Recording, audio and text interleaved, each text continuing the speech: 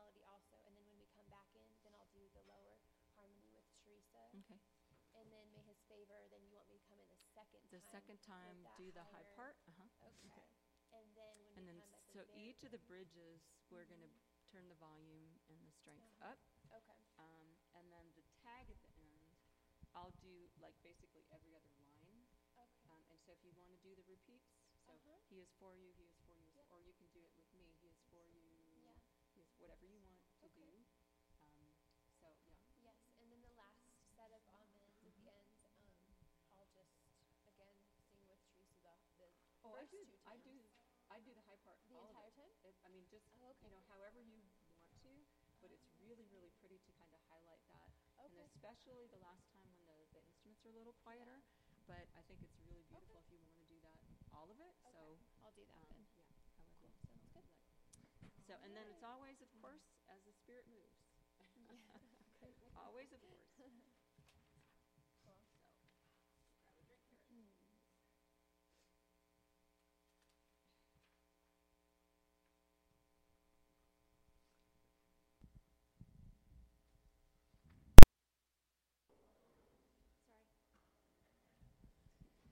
Please stand with me. Together we will read 2 New City Catechism questions. Read question 19 with me. Is there any way to escape punishment and be brought back into God's favor? Yes, to satisfy his justice, God himself, out of mere mercy, reconciles us to himself and delivers us from sin and from the punishment for sin by a Redeemer. Isaiah 53:10-11 says, Yet it was the will of the Lord to crush him. He has put him to grief. When his soul makes an offering for guilt, he shall see his offspring. He shall prolong his days. The will of the Lord shall prosper in his hand. Out of the anguish of his soul he shall see and be satisfied. By his knowledge shall the righteous one, my servant, make many to be accounted righteous, and he shall bear their iniquities. The word of God for the people of God. Now read question 20 with me. Who is the Redeemer? The only Redeemer is the Lord Jesus Christ, the eternal Son of God, in whom God became man and bore the penalty for sin himself. 1 Timothy 2:5 says, For there is one God and one mediator between God and mankind, the man Christ Jesus, who gave himself as a ransom for all, a testimony at the proper time. The word of God for the people of God. Thank you, Keely.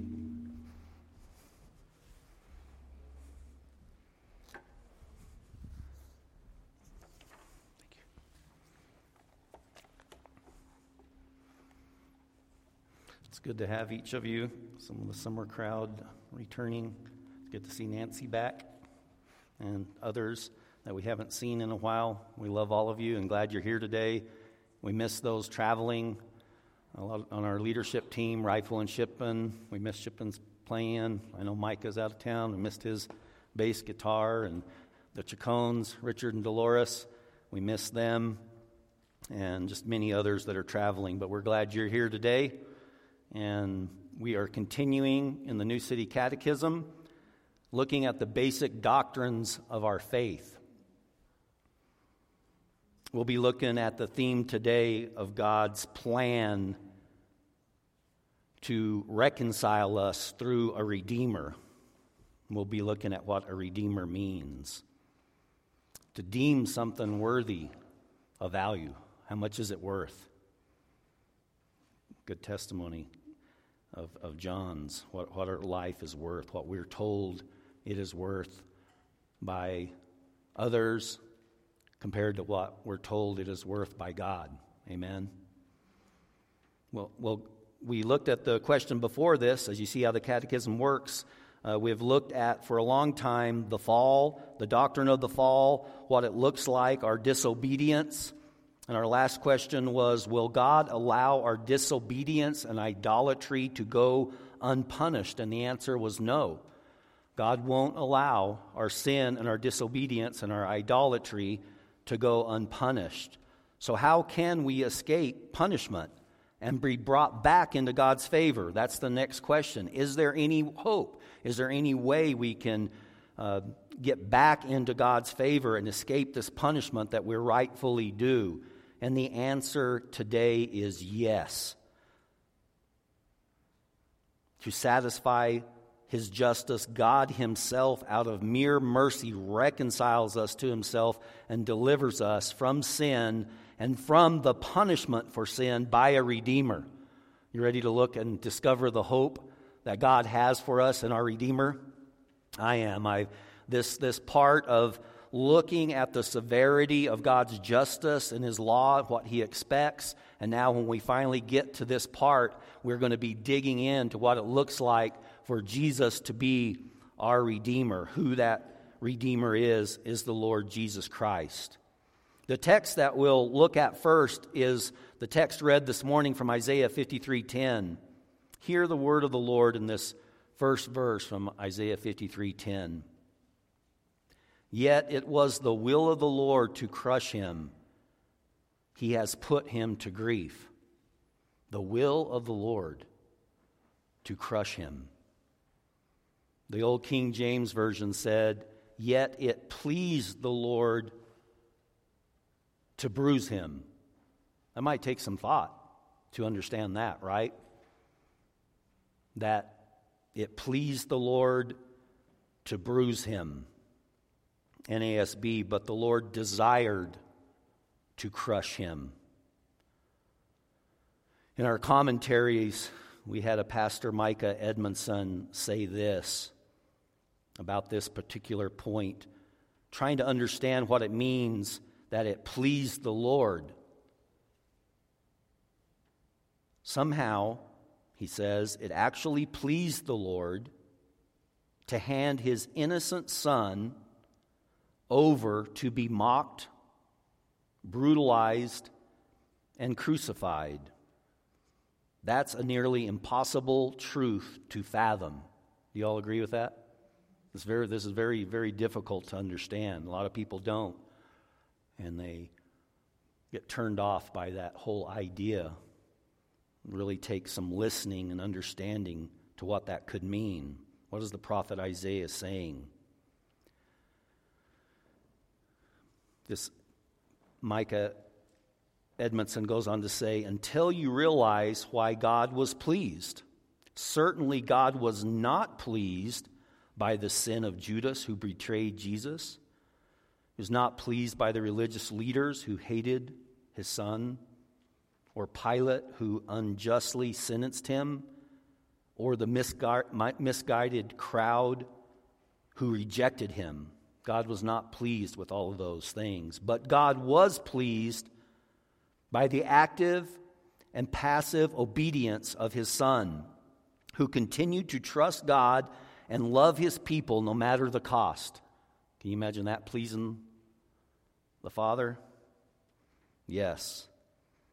He says, God was pleased to lay his judgment upon the Son in order to save his sinful people. God was pleased because through the cross, the Son of God would be glorified. The people of God would be saved. The justice of God would be satisfied. And the love of God would be revealed. Wouldn't that please God? Knowing what it would accomplish, all of that. So we look at the cross as not being a tragic accident. It was God's will. That's what this scripture says. It was his will to crush him. You could say it was his plan to save his people through the work of a Redeemer. That's what we're talking about today, a Redeemer. And to reveal the immeasurable riches of his glorious grace. When I looked at this and it talked about God was pleased by the active and passive obedience of his Son, we read some other things in the commentary about how Jesus pleased God through his active obedience. Like his constant trusting in the Father in every moment of his life. Think of that kind of active obedience, like always walking in obedience to please the Father, and the Father's plan and will for his life, him never being separated from it. This perfect walking in obedience. Yes, it's a perfect keeping of the law. Yes, it's a perfect pleasing of God and all of his holy nature and statutes that he revealed in his law. Jesus keeps all that. And he just keeps this perfect trust with God. He said, I and the Father are one. And that was just never broken. He walked in that complete active obedience of trusting the Father in every moment. And I think how short I fall of that. Anybody with me? Can't make it through a day or an hour maybe, like, but Jesus did, his act of obedience. And then his just passive of obedience, like, you're going to do what I ask you to do concerning the cross. And in the garden, you're going to do what we talked about obedience when it comes to this tree. Adam disobeyed in the garden. He said, here's the tree. Don't disobey me. And Adam disobeyed. He ate from the one tree in that garden. And in the next scene, we're in the garden, and Jesus is suffering. It's a passive suffering. It's upon him. He's crying out to the Father, and God says, obey me about the tree. Obey my will. And he was crushed in the Garden of the Gethsemane, a place where olives were crushed. And the aroma of his crushing was pleasing because God knew what it would take. And his passive suffering and all that he went through, what we read, the mocking, the beating, the crown of thorns, and all that he knew was coming, he followed and he obeyed the Father. And he said, not my will, but your will be done. He submitted in that passive obedience to the suffering under the hands of men. Only at the cross do God's perfect justice and mercy meet. All that we've studied in the demands of his justice of his law now meet at the cross, and they only make sense in the cross. They only make sense if you understand the cross. God gives you the wisdom that the cross is the wisdom and the power of God.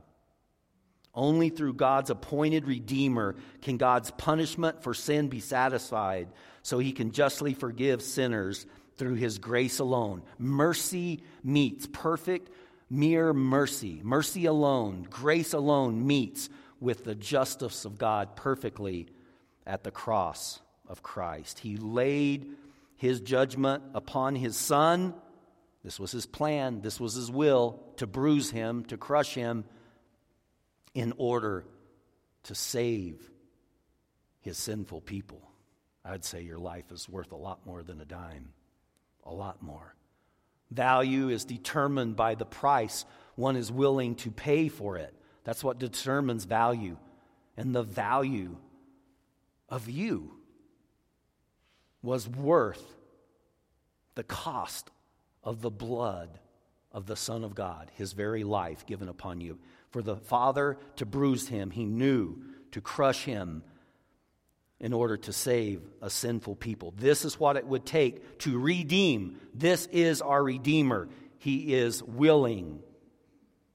Isaiah 53:10 goes on to say, when his soul makes an offering for guilt. People have guilt. Even without the Lord, they have guilt. God gives them a conscience to know. Unless that conscience is completely seared, their heart hardened, which can happen. People sense and know right from wrong. And Jesus came, and his soul was to make an offering for guilt, to pay the penalty for sin. What does it mean to make an offering for guilt, to be the guilt offering? A guilt offering has to die. Isaiah understands this. To be a guilt offering, they knew what that meant. So if this guilt offering gives his life and dies, how is it that we would understand the following portion of this verse in Isaiah 53:10? if he dies, if he gives up his life to be the guilt offering for sin, how shall he see his offspring? What does that mean? How shall he prolong his days? What do you mean prolong his days? He just died. He just gave his life as a guilt offering. Isaiah, prophets are hard to understand, aren't they? They're sometimes difficult to understand. How will he see the fruit of what his offering accomplished? Is there any hope to understand any of this in the gospel?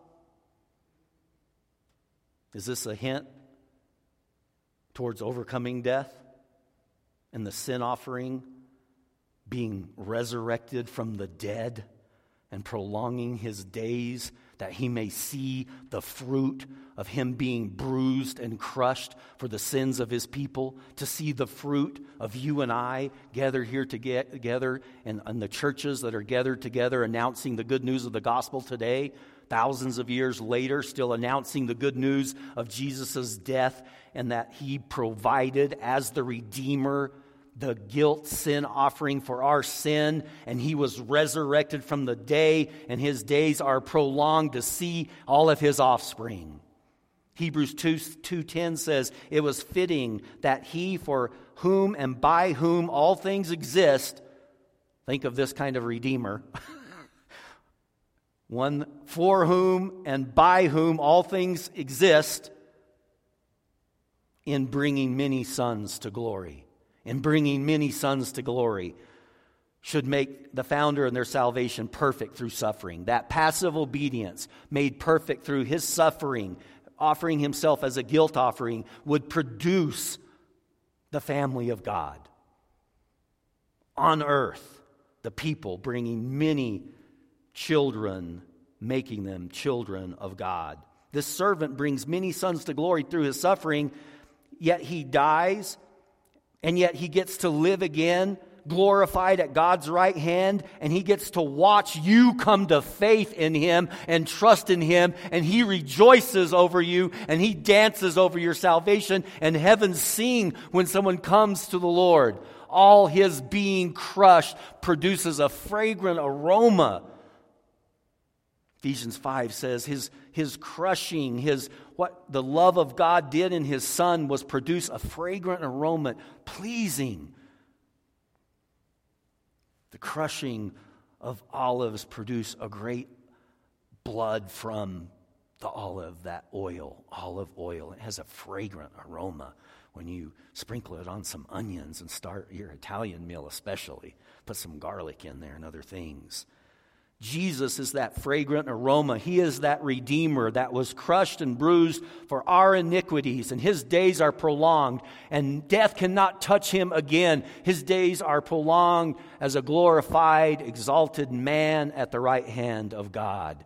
And he watches many sons come to glory, many children come to faith in him. And it's a sweet smell when he can smell what he accomplished at the cross. And the Father is so pleased, and it pleased him to bruise him. It pleased the Father to crush him because he knew what it would accomplish. Amen? He knew his plan was perfect.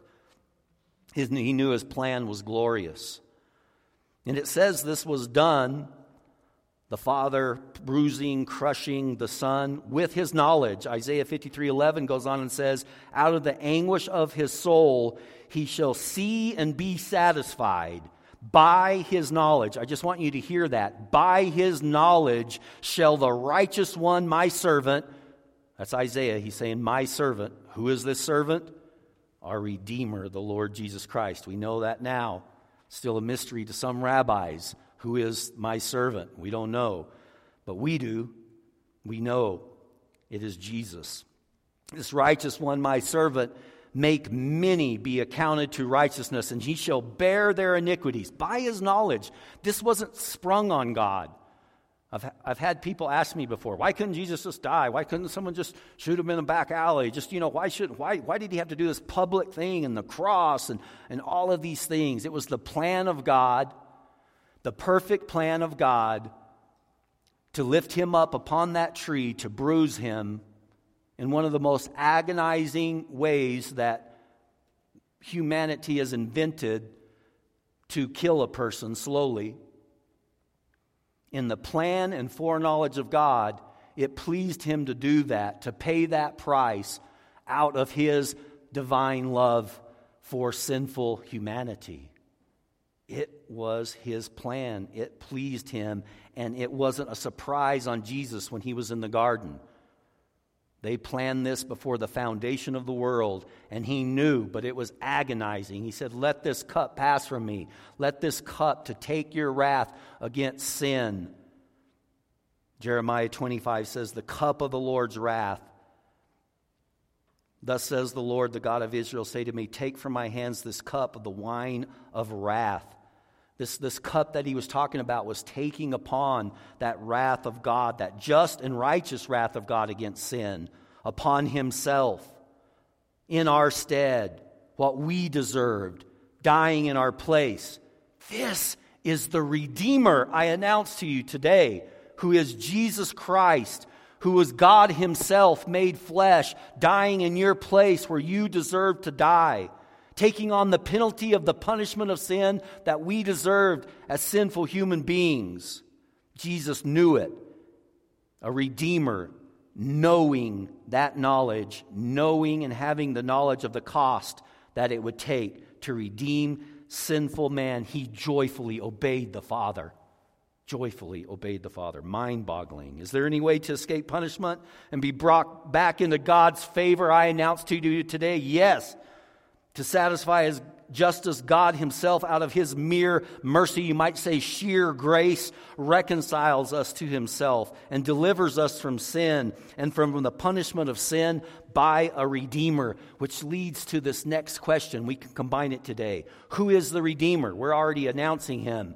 Who is he? The only Redeemer, hear me, believers, is the Lord Jesus Christ, the eternal Son of God, who became man and bore the penalty of sin himself. There is no other Redeemer. Our scripture is 1 Timothy 2:5. There is one God and there is one mediator between God and men, the man Jesus Christ. There's one Redeemer. There is only one who has paid this kind of price. There is only one who could, and did.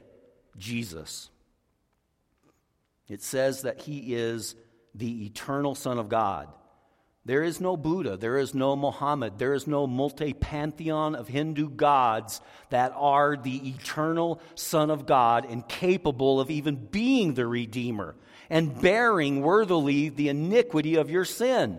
There is no other Redeemer other than the Lord Jesus Christ. And Keely went on and read 1 Timothy 2:6, who gave himself as a ransom. He paid the price. No one else has paid the price. No one else has satisfied the Father God in heaven. No one else but the Lord. He is the only one true Redeemer. John Chrysostom, in our commentary, he delves into this in a kind of deep way, but I think we can understand parts of this. He says, the only begotten, who's he talking about? He's talking about the Redeemer. He's talking about Jesus, who is before all ages. Think of him, he's the eternal Son of God, right? He's before all ages,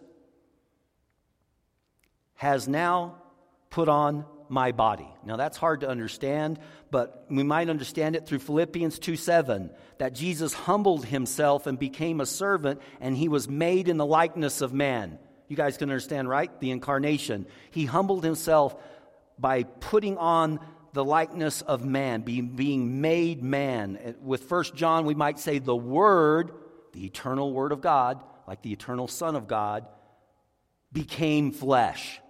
He put on human likeness. He came down from heaven. This is important. John says, 3:12 through 13, he says, where Jesus is talking to Nicodemus, he says, if I've told you earthly things and you don't believe, how will you believe if I tell you heavenly things?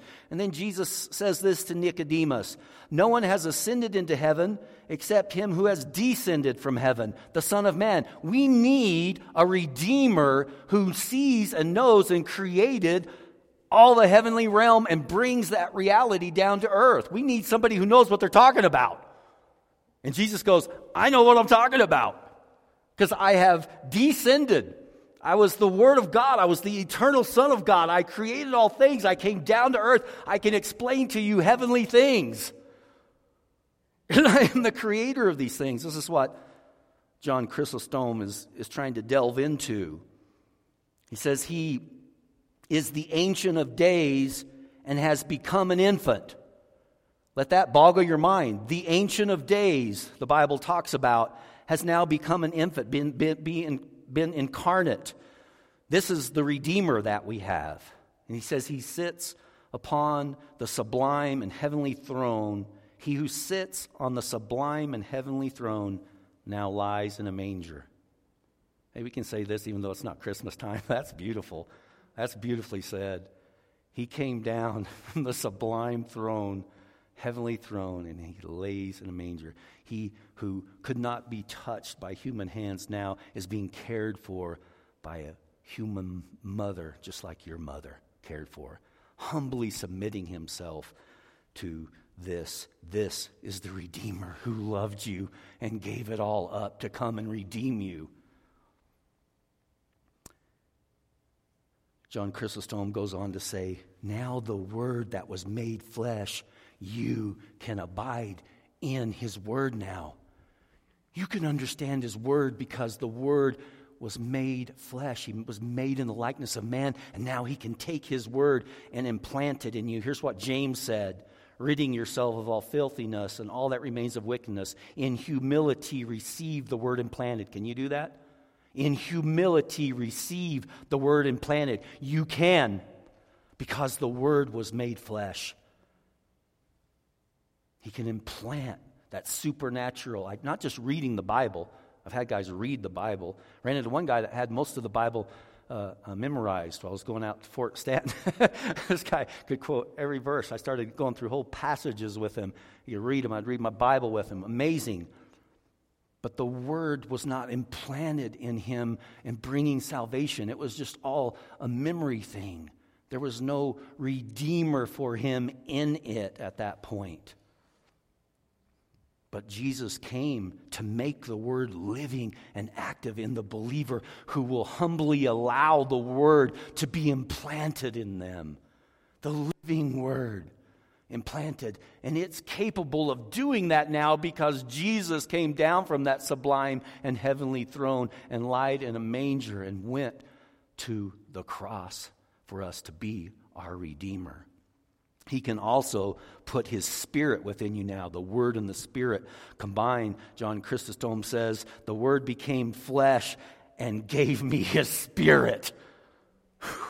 He said, for this He assumed my body. So in a sense, He took on a human body that I may become capable of His Word. We've talked about that.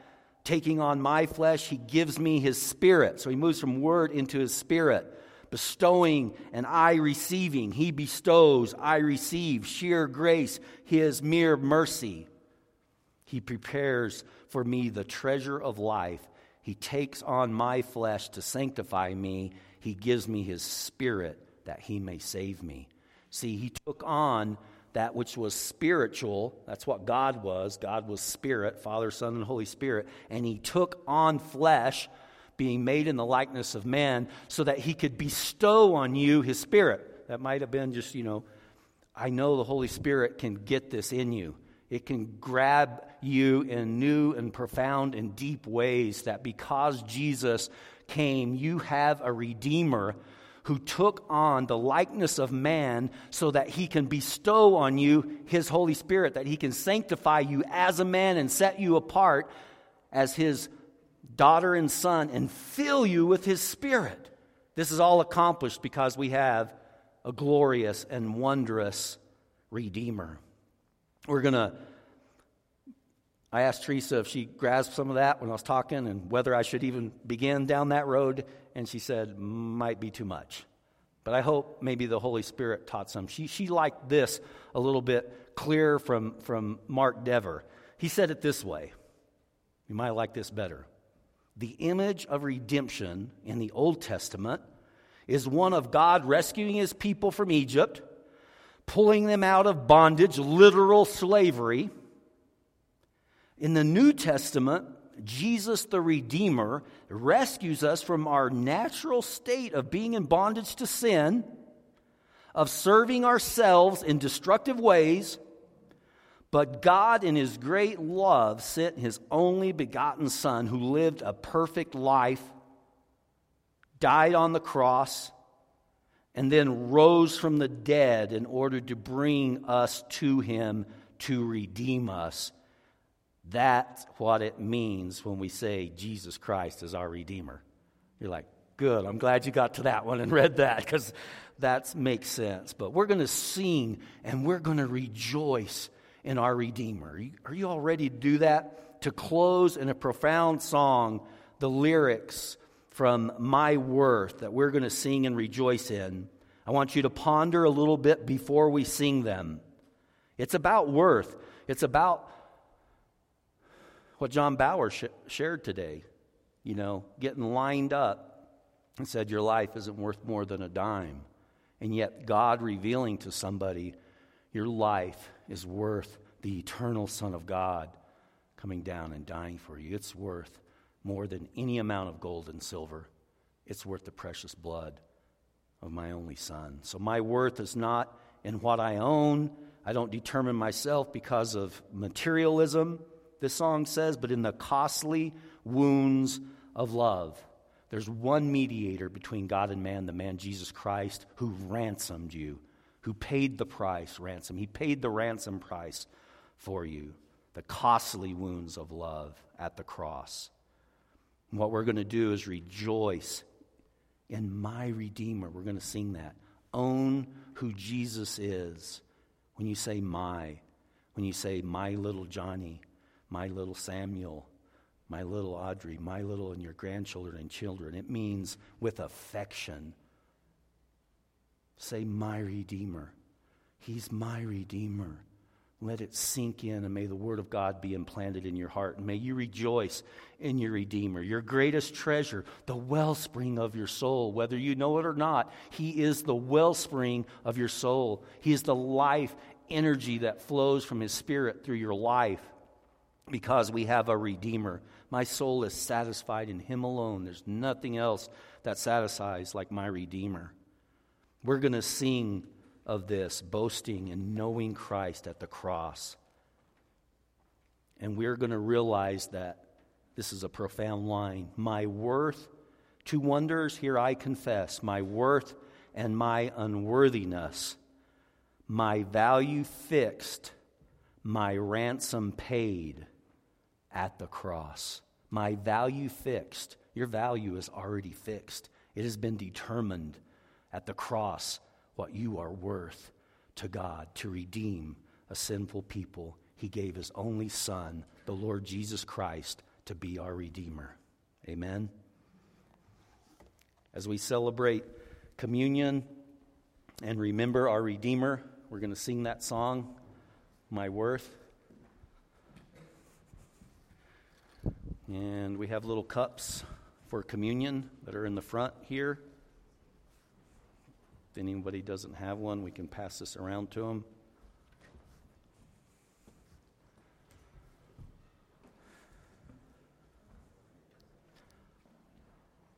Tom Hall did a great job last week with communion and reminding us of the value of this meal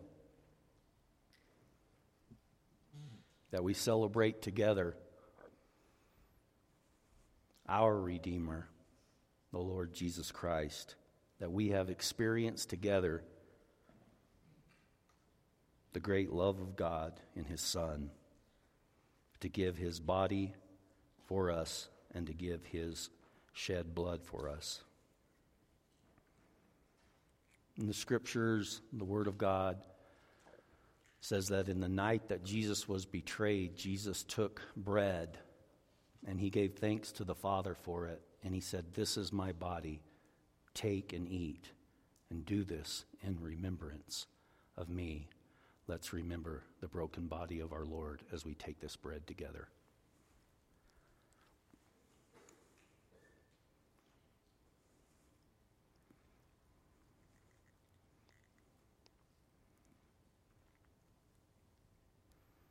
In like manner, Jesus took the cup and he said, "This is the blood of the new covenant.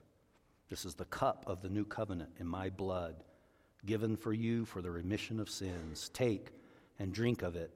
And when you do this in remembrance of me, and remember my death until I come." Let us partake of the cup.